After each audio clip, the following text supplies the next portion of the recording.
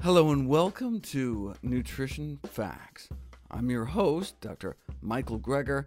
Today we're going to explore smart nutrition choices based, naturally, on facts.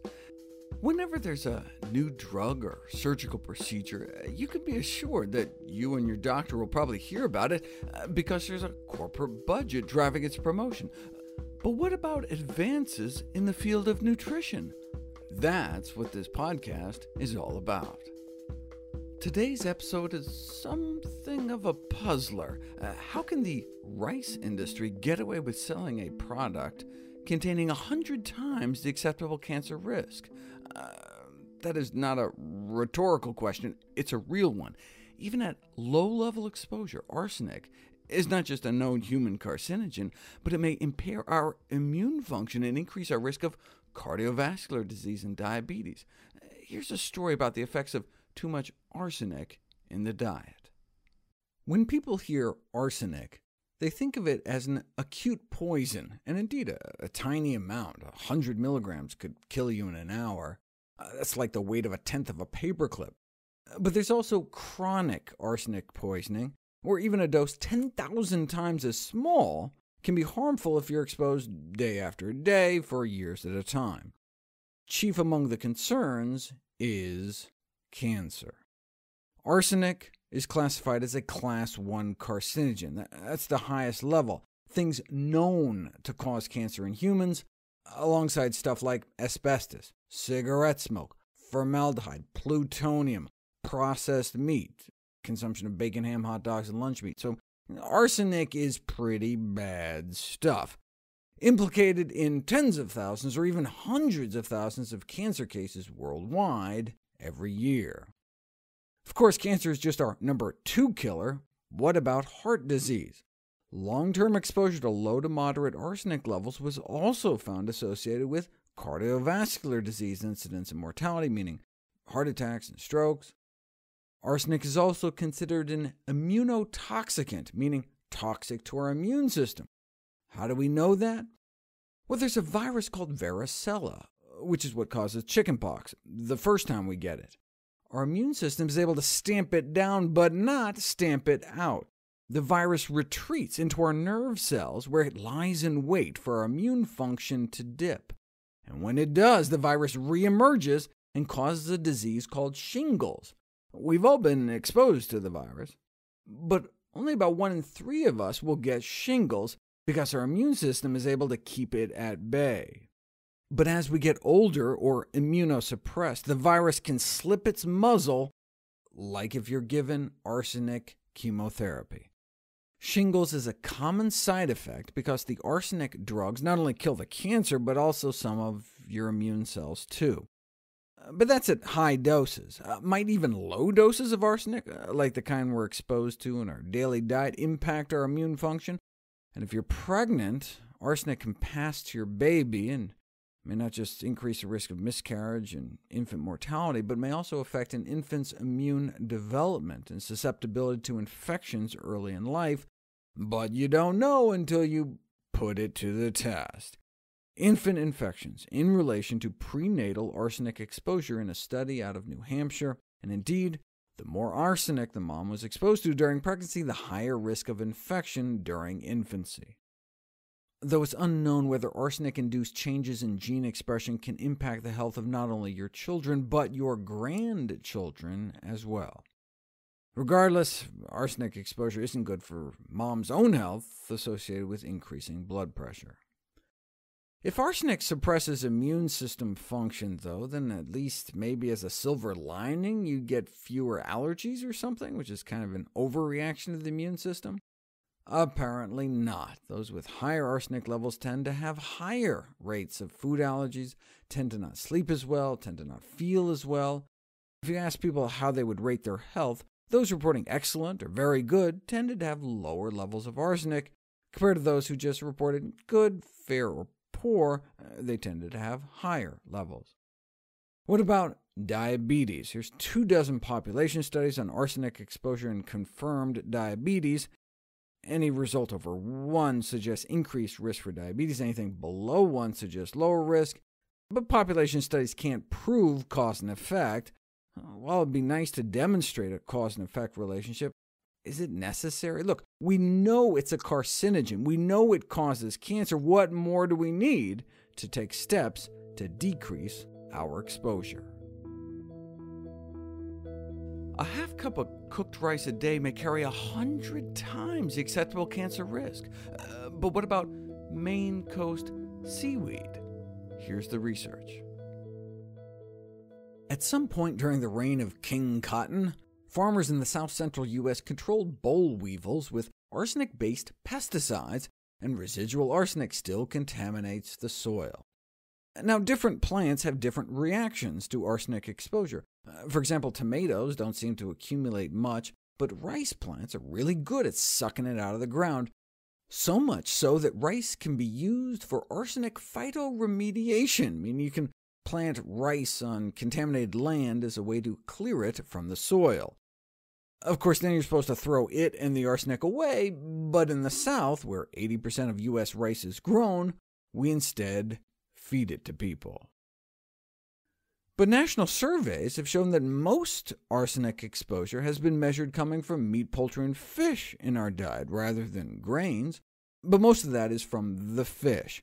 So if seafood is contributing 90% of our arsenic exposure from food, then why are we even talking about the 4% from rice? Because the arsenic compounds in seafood are mainly organic, used here as a chemistry term, nothing to do with pesticides. And organic arsenic compounds, because of the way our body can more easily deal with them, have historically been viewed as relatively harmless. Now, recently, there have been some questions about that assumption, but there's no question about the toxicity of inorganic arsenic, which you can get more of from rice. As you can see, rice contains more of the toxic inorganic arsenic than seafood, with one exception: hijiki, an edible seaweed 100 times more contaminated than rice, leading some researchers to refer to it as the so-called edible seaweed.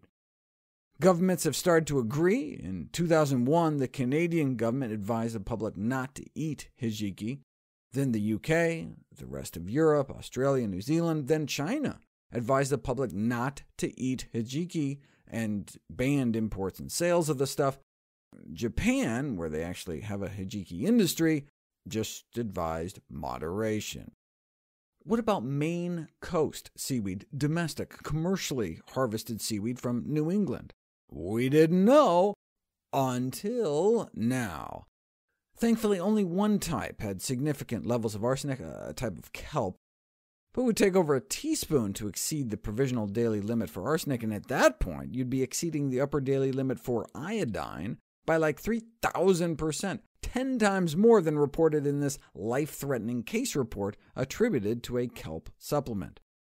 So I'd recommend to avoid hijiki due to its excess arsenic content, and avoid kelp due to its excess iodine content. But all other seaweed should be fine, as long as you don't eat them with too much rice. What does a number like this mean, though? 88.7 micrograms of inorganic arsenic per kilogram of raw white rice. I mean, that's only 88.7 parts per billion. That's like 88.7 drops of arsenic in an Olympic-sized swimming pool of rice. So how much cancer risk are we talking about? Well, just to put it in context, the usual level of acceptable risk for carcinogens is 1 extra cancer case per million.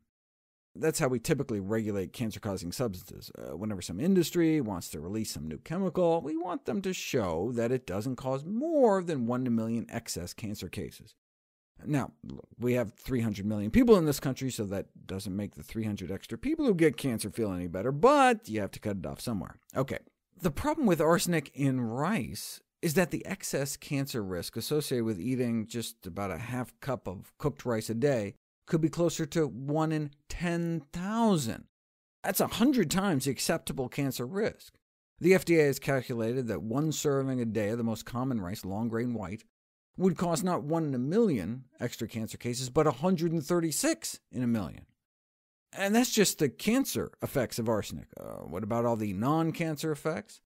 The FDA acknowledges that, in addition to cancer, the toxic arsenic found in rice has been associated with many non-cancer effects, including heart disease, diabetes, skin lesions, kidney disease, hypertension, and stroke.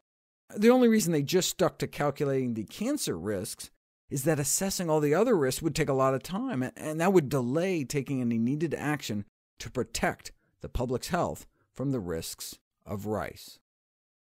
Yes, physicians can help patients reduce their dietary arsenic exposure, but regulatory agencies, food producers, legislative bodies may have the most important roles in terms of public health scale changes. Arsenic content in U.S.-grown rice has been relatively constant throughout the last 30 years, which is a bad thing. Wherever arsenic concentration is elevated due to ongoing contamination, the ideal scenario is to stop the contamination at the source. Some toxic arsenic in foods is from natural contamination of the land, but soil contamination has also come from dumping arsenic-containing pesticides and the use of arsenic-based drugs in poultry production, and then spreading the arsenic-laced chicken manure on the land. Regardless of why southern rice paddies are so contaminated, maybe we shouldn't be growing rice in arsenic-contaminated soil. What does the rice industry have to say for itself? Well, they started a website called Arsenic Facts, no less. Always got to be skeptical of any group that claims facts in their title.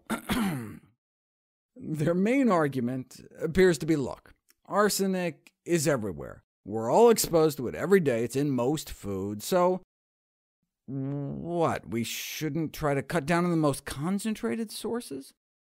Isn't that saying, like, look, diesel exhaust is everywhere, so why not suck on a tailpipe? They quote some nutrition professors saying, look, all foods have a little bit, so eliminating arsenic would decrease your risk, but you'd die of starvation. That's like Philip Morris saying, look, the only way you're going to completely avoid secondhand smoke in your life is to never breathe, and then you'd asphyxiate, so might as well just start smoking yourself. If you can't avoid it, might as well consume the most toxic source you can find. That's the same tact the poultry industry took. Arsenic in chicken? No need to worry, because there's a little arsenic everywhere. See, so that's why it's okay that we fed our chickens arsenic-based drugs for 70 years. If you can't beat them, join them. Arsenic levels were tested in 5,800 rice samples from 25 countries. Here's what they found out. The arsenic found in 5 servings of rice a week poses 100 times acceptable cancer risk. What does the rice industry have to say about that? When the story first broke that U.S. rice had some of the highest arsenic levels in the world, and all the headlines started, the USA Rice Federation said, enough nonsense about arsenic already. The study in their minds was not only inaccurate in the highest degree, but also maliciously untrue. To which one of the researchers replied, look, you're the one who's been ignoring the arsenic problem for decades. Had the problem of planting rice in arsenic pesticide-soaked former cotton fields been addressed, then safe soil could have been identified, low arsenic rice varieties developed, instead of just developing arsenic-resistant varieties so the plants can build up excessive levels of arsenic without dying themselves. Not all rice producers have been so head-in-the-sand dismissive, though. After a subsequent Consumer Reports expose, one rice company detailed how it was taking matters into its own hands. Lundberg Farms started testing hundreds of samples of its rice to share the results with the FDA. We're committed to providing safe food, said the CEO, and dealing with this problem very openly. They're not just sharing their results with the FDA, but with everyone. If you go to their website, you can see they apparently followed through on their testing promise. This is for their brown rice. Now, they use parts per million to make it look better than it is, but compared to the average U.S. brown rice level of 154, Lundberg does do better. In fact, their aromatic brown rice, presumably their brown basmati and brown jasmine, averaged less than national white rice levels. And so, apparently, does their red and black rice. In fact, none of those samples even reached the average U.S. brown rice level. Most other brands were pretty comparable, Uncle Ben's, for example, and Walmart, though Whole Foods scored the worst, about a third higher than these others and exceeding the national average. In the largest review to date, based on 5,800 rice samples from 25 countries, the highest total arsenic average came from the United States, with U.S. studies averaging overall about double that of rice out of Asia, with the high levels in the U.S. blamed on the heavy historic use of arsenic-based pesticides. But not all of the U.S. Yes, U.S. rice averages twice the arsenic of Asian rice. For example, nearly all rice samples tested in upstate New York imported from India or Pakistan had arsenic levels lower than 95% of domestically produced rice. There's significantly more arsenic in rice from Texas and Arkansas than rice from California. If you just look at California rice, then it's actually comparable to rice produced around the rest of the world. This is presumably some of the data that led Consumer Reports to suggest brown basmati from California, India, or Pakistan might be among the safer rice choices. If the arsenic is from pesticides, would organic rice have less than conventionally grown rice? No, which makes sense, because arsenic pesticides were banned like 30 years ago. It's just that 30,000 tons of arsenic chemicals already got dumped onto cotton fields in the southern states. So it's understandable why there's still lingering arsenic residues even if you don't add an ounce of any new pesticides. That's why they specifically select for arsenic-resistant varieties of rice plants in the South. If only there were arsenic-resistant humans. To see any graphs, charts, graphics, images, or studies mentioned here, please go to the Nutrition Facts podcast landing page. There you'll find all the detailed information you need, plus links to all the sources we cite for each of these topics. NutritionFacts.org is a non-profit, science-based public service where you can sign up for free daily updates on the latest in nutrition research via bite-sized videos and articles. Everything on the website is free. There's no ads, no corporate sponsorship, strictly non-commercial. I'm not selling anything. I just put it up as a public service, as a labor of love, as a tribute to my grandmother, whose own life was saved with evidence-based nutrition. Thanks for listening to Nutrition Facts. I'm Dr. Michael Greger.